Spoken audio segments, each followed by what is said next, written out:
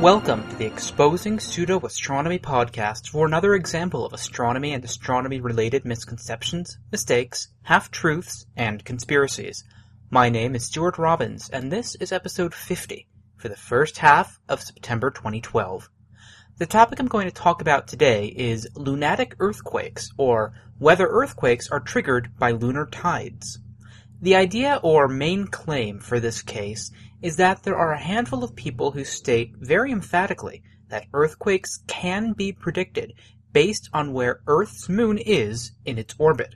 On its face, this seems like it could make sense. After all, the moon causes tides and it stabilizes our obliquity, and so it does have a noticeable effect on many things, so why not earthquakes too? Similarly, if it were true, it would seem like it should be obvious, and so along with the claim, there is oftentimes a vast conspiracy proposed by its proponents. Now, there are a lot of ways that I can talk about this topic, and I've written it in a way that I think flows best, but it may seem disjointed a few times. I'm also going to talk about statistics to some extent. Yeah, more math. And I've prepared a document that I've linked to in the show notes with the data, sources, and statistics and graphs that I'll be referring to, although it may take a day for it to get up. Now first, I'm going to talk about a lot of background information so that we're all hopefully on the same page with this. I'll get into some very specific predictions and prediction windows later on, but throughout this background information, it's important to keep in mind that proponents of this idea will often use prediction windows for earthquakes, saying that it's going to happen within about a 1-week time span. Sometimes their window is a little bit longer, around 10 days in length instead. The next brief bit of background information is about how frequently earthquakes occur, and what magnitude means. Earthquake magnitude is a measurement of how much energy is released during the quake. As with many scales in science, it's a logarithmic scale, meaning that each increase in the linear number is an exponential increase in energy. So take a magnitude 1 earthquake. That's equivalent to about 500 grams or 1 pound of TNT, and it's considered to be a microquake. Magnitude 1 earthquakes happen continuously. When you reach magnitude 2 earthquakes, it's considered a minor earthquake, not micro, but minor, and usually people can't feel them. Over 1 million of these happen per year. Magnitude 3 earthquakes are still considered to be minor. You usually feel them if you're really close to the epicenter, but they very rarely cause any damage. An estimated 130,000 of these happen every year, or about 15 per hour or 1 every 4 minutes. It's equivalent to about 15 kilograms of TNT in energy. Magnitude 4 earthquakes are equivalent to about 15 metric tons of TNT. Remember, magnitude 3 was 15 kilograms, magnitude 4 is 15 metric tons of TNT. These are considered to be light earthquakes. You'll hear shaking of indoor items, but rarely is there any significant kind of damage. About 13,000 of these happen per year, or about 1 every 45 minutes or so. This is also the kind of quake that some earthquake predictors will claim to start to predict, ones that happen about 36 times per day. When you reach magnitude 5 quakes, instead of 15 tons of TNT, a 4.0, a 5.0 is about 480 tons of TNT of energy. As I said, this is a logarithmic scale in energy. A 5.0 is considered a moderate earthquake, and it can cause major damage to weak buildings, but usually only slight damage to buildings that are well designed. An average of about 1,319 or 1,319 of these happen every year, or about 25 per week, 1 every roughly 7 hours. Magnitude 6 earthquakes are considered strong, and they can be destructive across populated areas within about 100 miles or 150 kilometers of the epicenter. And epicenter is the center of where the earthquake happens. It's where it actually happened. The magnitude 6 earthquakes are equivalent to about 15 kilotons of TNT, and around 135 of these happen per year, or about 1 every 65 hours, 2.6 per week. So, if I say that I predict a 6.0 earthquake is going to strike somewhere in the world in the next week, I would actually be under predicting, because an average of 2.6 happen every week, not 1. By magnitude 7.0, we're talking about major earthquakes that will cause serious damage. Only about 15 of these happen per year, or about 1 every 24 days. Magnitude 8 earthquakes are quakes that will cause damage over several hundred miles or kilometers, it really doesn't matter at this point, releasing the energy of about 15 megatons of TNT. That's 15 million tons of TNT. That's a big earthquake, that's a lot of energy. On average, only about 1 of these happen per year on Earth. The largest nuclear bomb ever exploded on Earth was the Tsar Bomba, 50 megatons of TNT, that would be the equivalent energy of an 8.35 magnitude earthquake. A 9.0 is stronger than the Krakatoa volcanic eruption in 1883, and it releases the energy of 500 megatons of TNT. These quakes are much more stochastic, and only a few have ever been recorded in history. It's estimated that these happen about 1 every 1 to 10 years on Earth. A 10.0 quake has never been recorded, and it would release the energy equivalent to about 15 gigatons of TNT. That's 15 billion tons of TNT. It's around the theoretical maximum that you could get for a natural earthquake on Earth, although something like the asteroid impact that created the Chicxulub impact crater, thought to have caused the death of the dinosaurs, would be about 100 teratons of TNT, equivalent to a 12.55 magnitude earthquake. So what's the point of going through this? The point is to emphasize that even though earthquakes release an enormous amount of energy, they can cause a lot of damage, even from something seemingly minor, like a magnitude 6 quake, and these still happen frequently. If you ever hear someone claim to predict, such as Cal Ori, that, quote, an earthquake will hit Italy in 2011, that prediction is fairly meaningless because magnitude 1 quakes happen all over the world all the time. Similarly, anyone who claims to predict a California earthquake of a 4.0 magnitude or larger should know that 40 of these happen per year, or about once every 9 days, just in California alone. Getting to the lunar background information needed for this episode, the Moon orbits Earth roughly once every 28 days, around 4 weeks. In reality, the time is 29.531 days, but 4 weeks is a good enough approximation for this discussion. It has a new phase occurring once during this time, and it has a full phase occurring once during this time.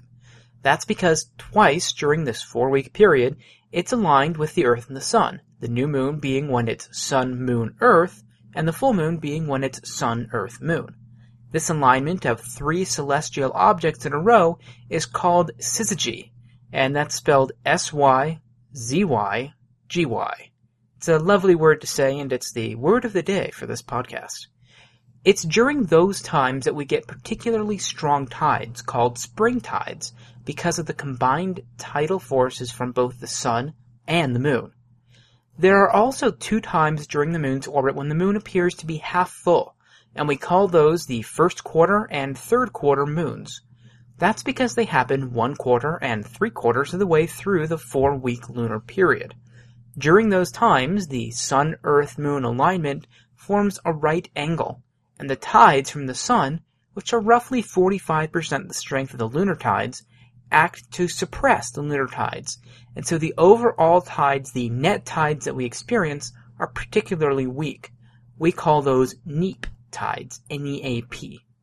Remember, these phases happen roughly 1 week apart. 1 week you'll have the new moon, then just over 7 days later you'll have a first quarter moon, just over 7 days after that you'll have a full moon, and then just over 7 days after that a 3/4 moon, and then just over 7 days later we have a new moon again. Keep that in mind when you hear what people claim for earthquake prediction windows, as well as what it means for spring and neap tides. And while you keep that in mind, I'll discuss it more in depth later on in the episode. An added complication to this model is that the moon is on an elliptical orbit around the Earth. When it's closest, it's called perigee. When it's farthest, it's called apogee. The suffix G, that's G-E-E, means basically from the Earth. So peri would be close and apo would be farther away. The way I keep those prefixes straight is that apo starts with A, which means away. It's when it's farthest away, whereas peri starts with P when it is more proximal or closer to the object that you're talking about. So anyway, you have apogee and perigee once during each lunar month. The difference in distance is around 43,000 kilometers. Now I said that you get one apogee and one perigee each during a lunar month. They're actually not aligned quite that well. The average time between apogee is about 27.6 days, 2 days less than the time between new moons. The average time between perigee is around 27 days, but it can vary between 24.5 and 29 days with a mode of actually about 28.5 days, and this complicates any simple model that you might want to use. Tides, though, don't scale directly with the apogee and perigee distance.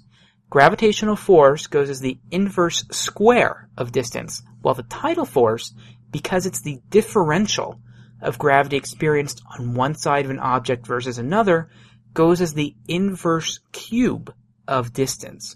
This means that when the moon is closest to Earth, about 12% closer than apogee, the tidal force is actually 40% more than when it's at apogee.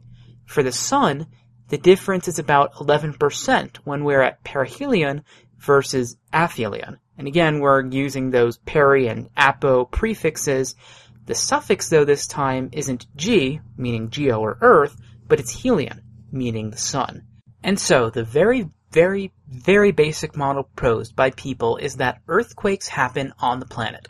They're not necessarily caused by tidal forces, but if a fault line was about to go, then a strong tide is going to trigger that earthquake to happen. Hence, they claim that when we're near syzygy, when it's either a new or full moon, and when the moon is at perigee, then the combined effects of the closer moon and the added solar tides will trigger more earthquakes. Since it's a tidal thing, other planets' positions really don't factor into this at all. This seems to be like a very testable hypothesis, and it is. And I've downloaded data for over 43,000 earthquakes spanning the past 80 years to test this hypothesis. But before I talk about that, I'm going to talk about a few examples that people claim and some of the conspiracies involved. Geologist Jim Birkeland was suspended from a California government geology job when he made a prediction that a major earthquake would occur during the 1989 World Series in the Oakland Bay area. It hit. The government told him not to make any more predictions.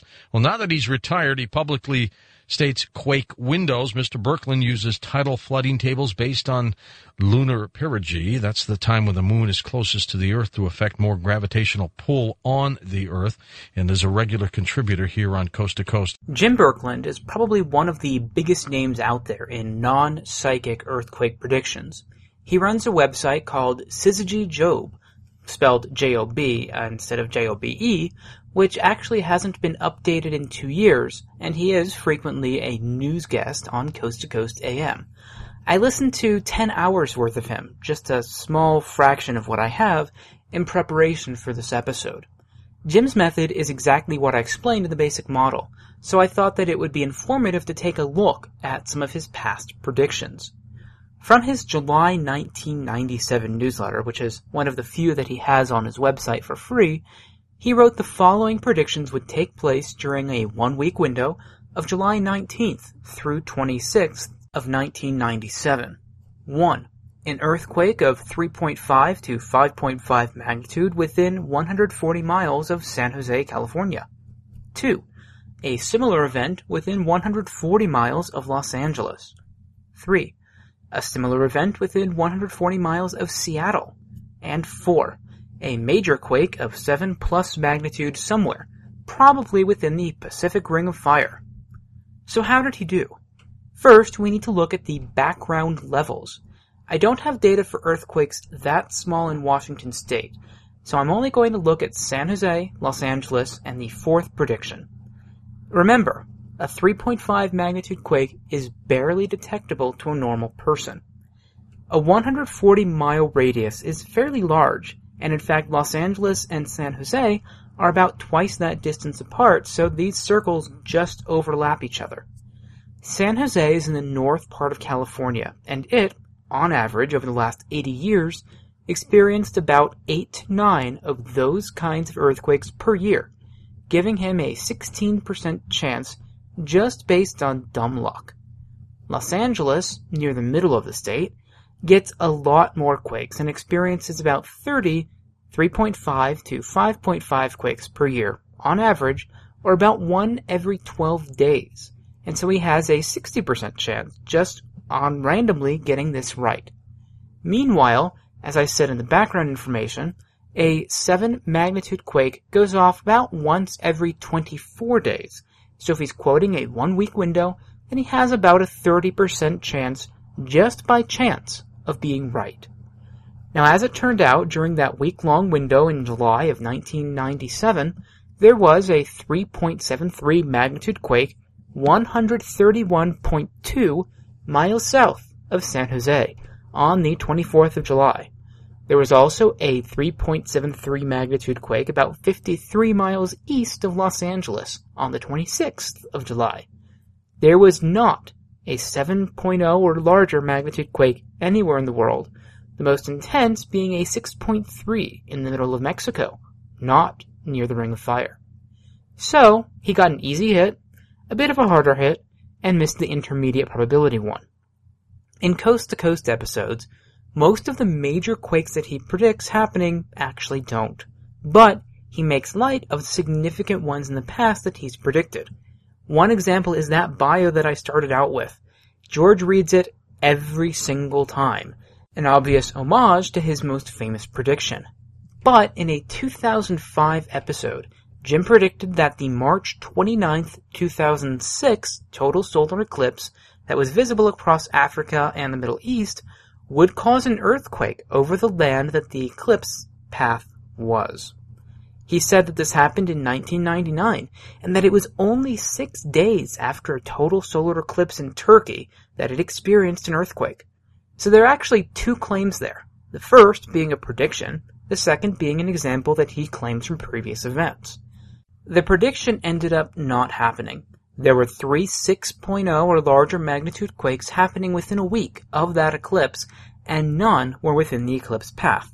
Remember, a 6.0 magnitude quake happens on average about once every 2.5 days, so about 3 times a week. The second claim is that the solar eclipse triggered the Turkey earthquake. The Turkey quake of 1999 was a 7.4 magnitude quake, but it did happen, as Jim said, only 6 days after the solar eclipse. In other words, on August 17th, 1999, during the first quarter moon, just 2 days before the moon was the farthest point from Earth. In other words, the exact opposite of when it should have happened based upon Jim's model. But he makes it seem like a hit because he says, well, it occurred within a week of that solar eclipse. Well, yes, it did, but remember, the moon travels around Earth, and a week later it was actually causing the lowest tides of that lunar month. But Jim somehow counts that as a hit. There are many, many more examples of Jim's failed or overly broad predictions, but at this point I think that some side discussions are in order. First is the correlation does not apply causation fallacy. All because one example, or even a few examples that you might have of a prediction that came true based upon your model, that does not mean that your model is correct. The two events could be correlated, but you need to examine a lot of data and do more studies to determine if the correlation actually is due to causation. Which brings us to something that skeptics encounter all the time when looking at predictions, whether claimed to come from psychics or some other method, remembering the hits and forgetting the misses. Jim had a good hit in 1989, that's not really debatable, but he's been riding on that pretty much ever since. and he's made high probability predictions since that time and gone out on a limb on a few others. The low probability predictions are often missed because they're low probability, and this stuff does happen by chance. But he never talks about those after the fact. But if he ever gets a low probability hit again, you will never hear the end of it. Now, if one were to point this out to these kinds of people, a likely reaction would be to accuse you of being in on a conspiracy. You know, there's been a 100-year litany of negativism that has come out of USGS over the last century. Mm-hmm. The earthquake prediction is impossible crowd have done a remarkable job of sidecasting this matter into the dustpan of history. Dozens and dozens of eminent seismologists from 1850 on have put the same message that I'm writing about in my books before the public, and had it quietly shunted off into oblivion. So thank goodness I'm not a seismologist, or else I'd be giving you the same old litany of negativism. I mean, I have indisputable rock-solid evidence, a sort of unassailable proof that has allowed me to author 2 books on the subject and cause science journals in Europe and the United States to grace their publications with my opinions, buttressed by my 15-year tenure as an earthquake preparedness coordinator for the Los Angeles Unified School District. But really, the Byzantine orthodoxy that says that every single brick in the academic brick in the pyramid of science has been laid by eminent professors, it's hogwash. I mean, you can look at the history of the world from Copernicus to Columbus and Galileo, or the Wright brothers, or the list goes on and on and on and on and on. That was David Nabhan, or Nabhan, or some Lebanese pronunciation. And while he gets a bit more emotional than Jim Birkeland, it's a good example of the conspiracy that many of these folks revert to. Because their method is so obvious and so foolproof, there must be a vast conspiracy of silence that prevents it from getting out. But they are the lone candle in the dark that gets the word of truth out there. Like, what happened to Galileo. As opposed to a lot of the stuff that I've talked about on this podcast before that deals with conspiracies, this is not a NASA one, but it's blamed on the United States Geologic Survey, or USGS, which in itself is interesting and shows just how fallacious this conspiracy claim is. The USGS wasn't founded until 1879, and yet the alleged conspiracy by it goes farther back by several decades. It's a lot like people who claim that Thomas Jefferson didn't believe in evolution, therefore evolution is false. Well, evolutionary theory wasn't formulated until over 30 years after Jefferson died. But beyond that, it also gives enormous power not only to the USGS to censure scientists before the USGS was even founded, but also the ability to somehow censor scientists from all over the world, over whom the USGS has no apparent power. For example, to believe this conspiracy, one would have to believe that an enterprising geologist in, say, Japan, where they get a heck of a lot of earthquakes, is somehow controlled by the USGS, and that the ancient Japanese as well were somehow also prevented from figuring this out even before the United States was even a country, or known about to peoples of Asia and Europe and Africa. And that brings us to what I'm going to term an argument from not antiquity. The fact that this very, very basic observation of higher tides triggering earthquakes was not figured out centuries ago, despite other very basic things related to the Moon-Earth interaction, that's another argument against an obvious link between tides and earthquakes.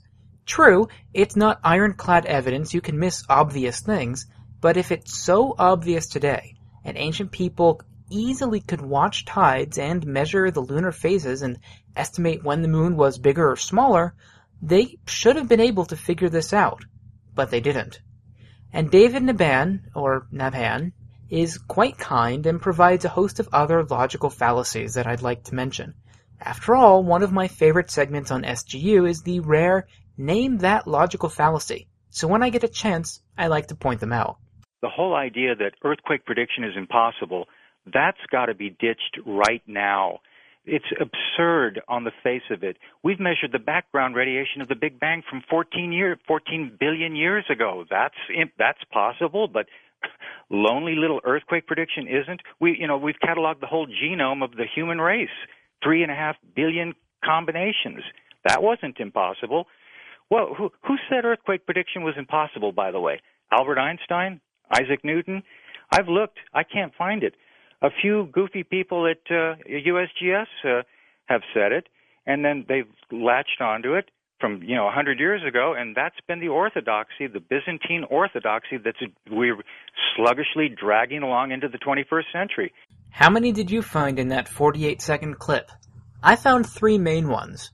First is an argument from personal credulity. Effectively, I believe it, therefore it's absurd not to.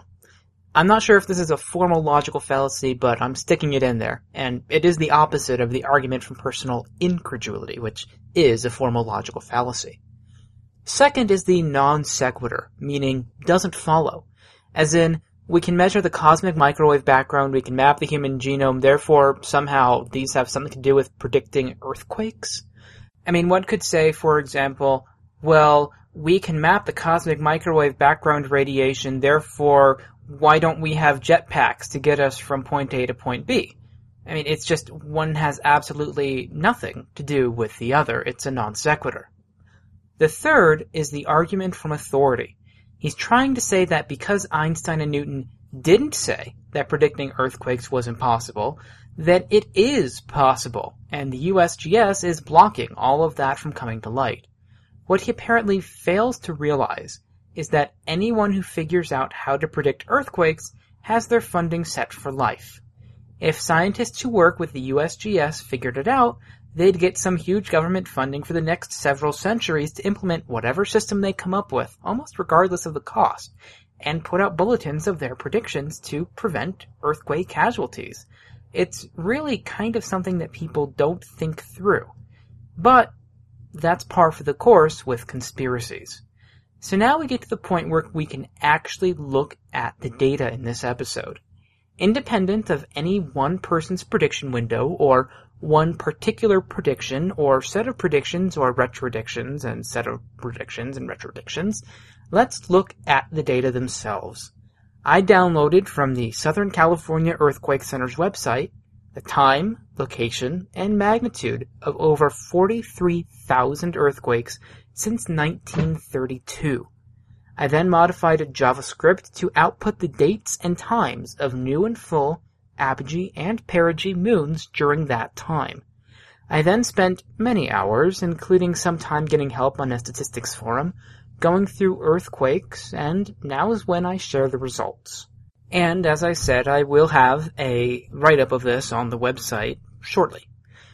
Remember, the basic idea is that stronger tides trigger earthquakes. You get stronger tides when we're close to the sun, called perihelion, when we're close to the moon, which is called perigee, and when we have syzygy, when it's either a new or a full moon. So one thing that we can look for is whether there's an increased earthquake frequency when we're closest to the sun, and a decreased frequency when we're farther away. We're closest to the sun in January and farthest in July. The data do not show any trend with month, so we can rule that out, despite the solar tides being around 10% stronger in January. But perhaps the sun is just too subtle, so we can just look at the moon's effect to see if there is any. First, I wanted to make sure that my code was working properly, and I wanted to get baseline statistics if everything really were random. So I created 1 million earthquakes that happened at random times over the past 80 years and 8 months. The analysis I then performed was to determine when earthquakes occur relative to perigee moon, apogee moon, new moon, and full moon. I binned the data in different intervals just to make sure that it didn't affect anything, but I settled on intervals of half days for the random trial, which is also called a Monte Carlo simulation. The result was a completely even distribution of times of earthquakes relative to these 4 kinds of moons out to about 14 days on either side, as one would expect if it were purely random. I then determined the fraction of earthquakes relative to the whole that occurred within both perigee and syzygy. so perigee and new or perigee and full moons. For this, I also looked in multiples of half-days. From basic combinatoric probability, you would expect that when you require that an earthquake happen at exactly the time of a new or full moon and the time of a perigee moon, you'll get effectively 0, even from a very large sample, because that basically represents 1 minute over the course of several months or years. You'd also expect that when you require it to happen within 1 week of both a perigee and a new moon, you'd get roughly a 25% chance of that happening. If you require that it be within 1 week of a perigee and a full moon, you would also get about a 25% chance of that happening. That's because you have about a 50% chance of an earthquake happening within 1 week of a new moon, and a 50% chance of an earthquake happening within 1 week of a full moon. And the chance that perigee happens within 1 week of a new moon is also about 50%. The chance that it happens within about 1 week of a full moon is also about 50%. Multiply 0.5 by 0.5, and you get about 0.25, or a 25% chance an earthquake will happen within 1 week of perigee and a new moon, and a 25% chance that an earthquake will happen within 1 week of perigee and a full moon. Based on the Monte Carlo simulation with 1 million earthquakes, the probability ended up being about 24.16 plus or minus 0.17%. The reason that it's not 25% exactly is because the interval between new and full moons changes over the years with a range of about plus or minus half a day, but the time between perigee moons changes by up to 4 days, depending on everything else going on in the solar system, and so it's also not normally distributed. So you actually can't use basic algebraic statistics to figure this out. You pretty much have to run simulations. Doug C., your wish for more math came true. For the rest of you, even though 38% of you know that you can prove anything with statistics, just trust that I did them right, and that my code was working, and that I got a baseline for what the distribution of earthquakes should be, if they were purely random. You can do more complicated tests, I'm sure, but something that my first advisor in grad school told me was that if your complicated statistical test shows something that looks significant, but you don't see that in the actual data and when you do more simple basic tests, you should be skeptical. So it's really the basic tests that I did. After all, these people claim that it's a fairly clear and obvious effect, so it should show up in a very basic statistical test. So I then went to the data.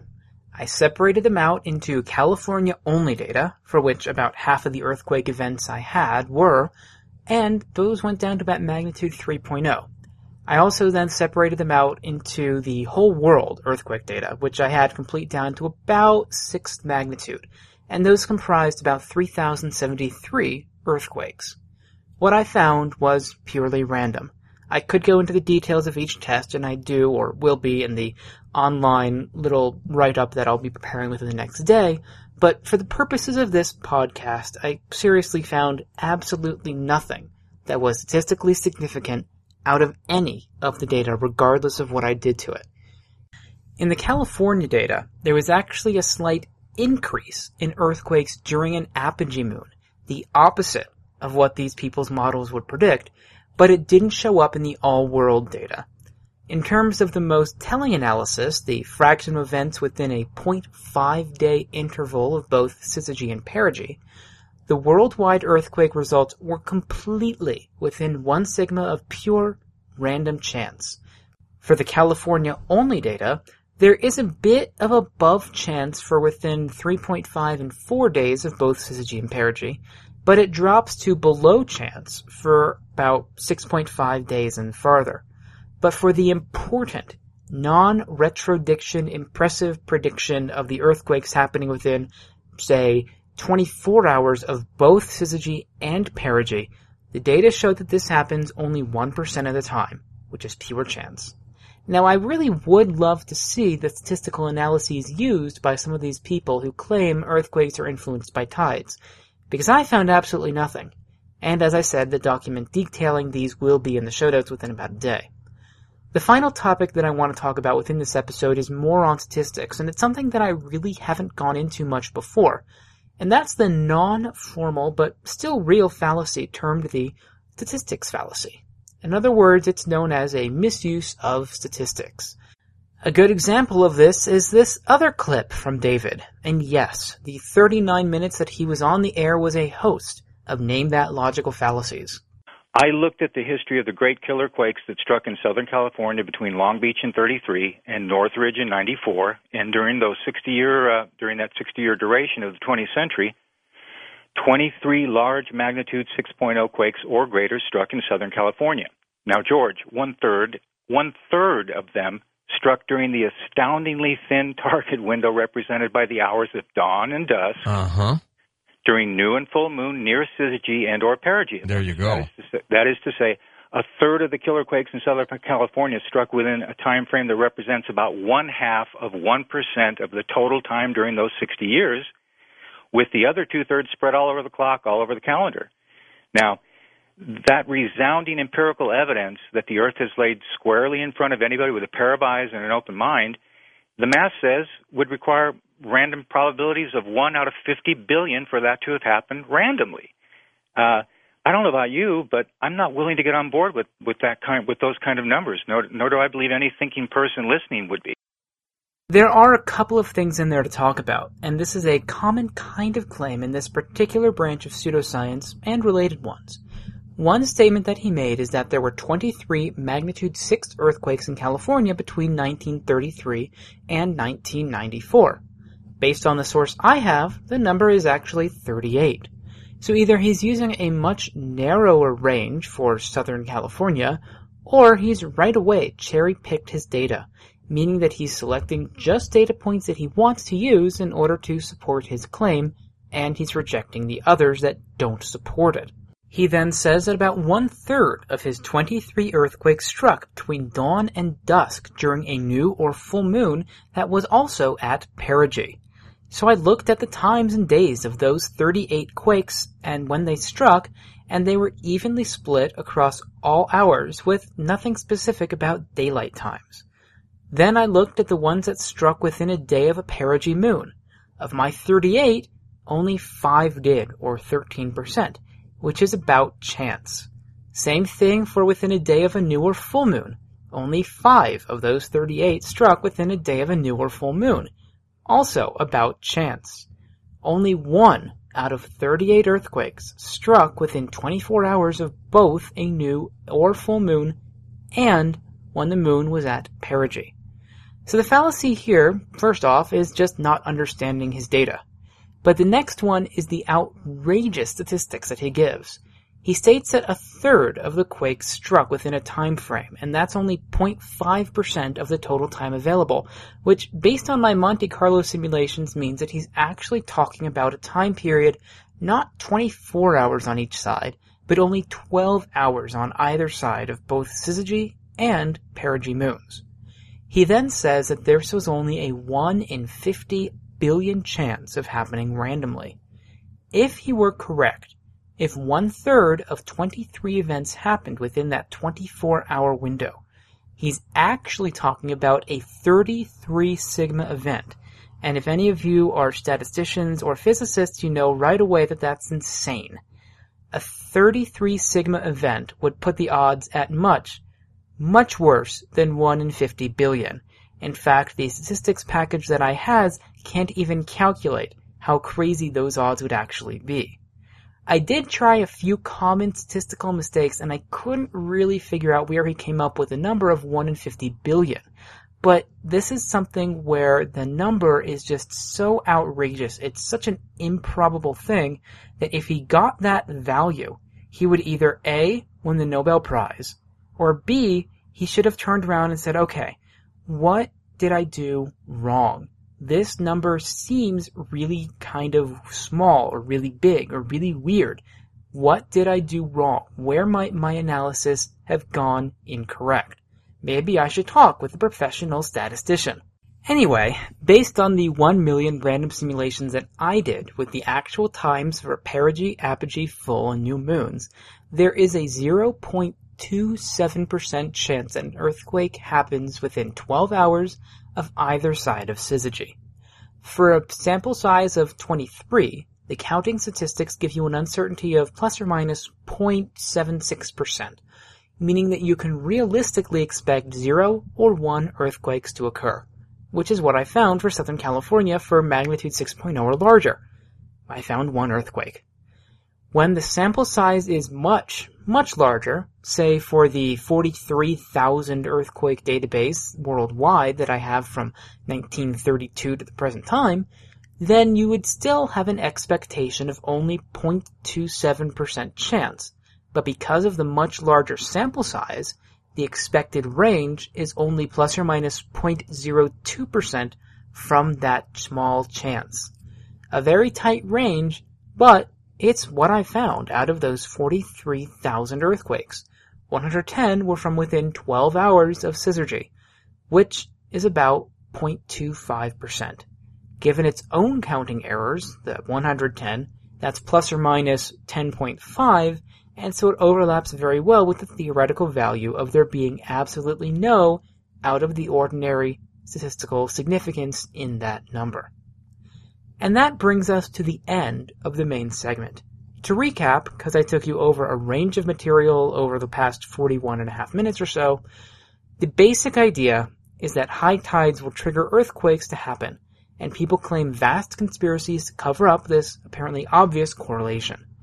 Instead of providing the rock-solid evidence that they claim supports this, what they actually do is commit a host of logical fallacies that everyone should be aware of, including non sequiturs, argument from persecution, argument from authority, argument against authority, argument from personal credulity, misuse of statistics, correlation as causation, remembering the hits while forgetting the misses, and data mining. I've gotten some flack lately from people on my blog about exploring the minutiae of a claim and not taking people at their word even for the most basic parts of the claim. The problem is that that's not how things are done. Everything is up to a testing of the evidence. Everything should be subjected to objective analysis. And if someone is scared of their claim being investigated, or they want you to look at something else that they've said instead of the claim that you want to investigate, you have good reason to be skeptical and do your own thorough investigation. Even a basic claim of how many earthquakes have occurred during a given time period, I showed was wrong, and so you need to question every claim of information that's made.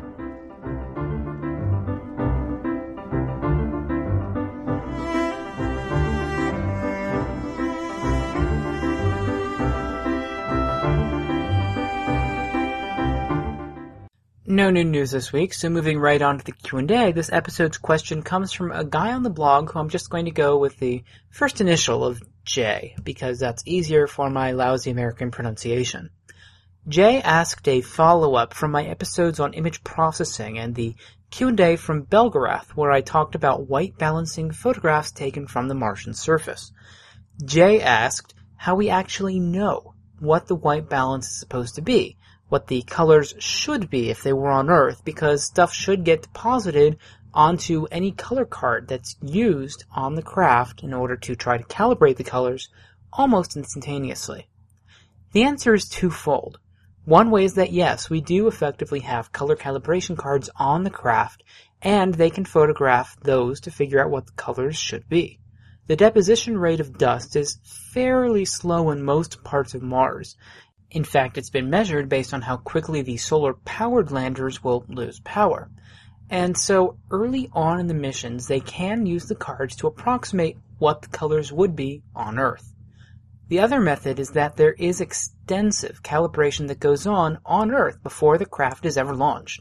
How the cameras respond, sample photos, and a very detailed response of every filter and every detector is done. All of those are well known before the craft is ever launched, and so at a bare minimum, those can be used in order to estimate what the colors would be based on balancing their filter responses from tests on Earth. So that wraps up this Q&A segment. If you'd like to submit a question for consideration, please use any of the feedback methods available. Although the easiest really is just to send an email to podcast@sjrdesign.net. Feedback related to the last episode topic on the Apophis prophecy. First, a correction. A very, very small correction. I said that the 2002 message about no new information related to Apophis was written by Michael Horn. It actually was not probably written by Michael Horn, but rather probably by Christian Frenner. No biggie, just a name change. In terms of other feedback on that episode, well, I'll just say check out the blog post for the episode. Whenever I talk about Billy Meier, a lot of people tend to come out of the woodwork, and this is no exception. I was accused of accusing Meier of being dishonest, a liar, a megalomaniacal egotist, and several other things. While I may or may not personally think those, I definitely did not say those in the episode. And, as expected, Michael Horn himself chimed in. I think one of the best adjectives to use is slippery in order to describe his responses. He still hasn't directly answered whether there is direct, corroborable information explicitly linking the red meteor with Apophis prior to 2004. But he keeps saying to explore the broader picture and the hundreds of other documented statements. Even when those, besides myself, have put that request out there, he still slips away to other side claims. It really is impressive, and I don't mean that in a good way. Now, to be perfectly fair and perfectly honest, I have blocked a few of the comments where it's just pure insults because of violations of my comment policy, but I have let most of those comments through. And with that said, it's time for the Puzzler, where usually, hopefully, each episode I do attempt to ask a critical thinking-based question, loosely based upon the material discussed in the main segment. There was no Puzzler last time, or the time before, but there is this episode. In fact, with the main segment on whether the moon causes earthquakes, there are actually two puzzlers this time. One that's easier, and one that's harder. The first puzzler is that, while the moon causes tides on Earth, there will also be tides on the moon. When are the tides largest on the moon? Are they at the same time that they're largest on Earth? Or is that at a different time? And why? The second puzzler question is, we don't think that Mars has any plate tectonics. Would it experience quakes? And if so, what could cause them? Keep in mind for both of these that there might be more than one answer. Try to figure them out and send in the answers to puzzler@sjrdesign.net. I will discuss them during the next episode. And that episode will very likely be the Fake Story of Planet X, Part 4, Nancy Leader. So if you have ideas for a puzzler topic on it, please send them in. Two announcements this episode. First, in a bit of unfortunate news for those of you who like this podcast, and I assume that if you're listening you do like it, I need to cut back from 4 to 2 episodes per month, at least for September. Real work and other stuff is sapping up too much of my time, and the next several episodes are going to require significantly more research on my part than usual. The second announcement is that I will be in Flagstaff, Arizona, that's USA, later on this month, September 18th through the 23rd, and if anyone is in the area and interested in meeting up, please send me an email to podcast@sjrdesign.net.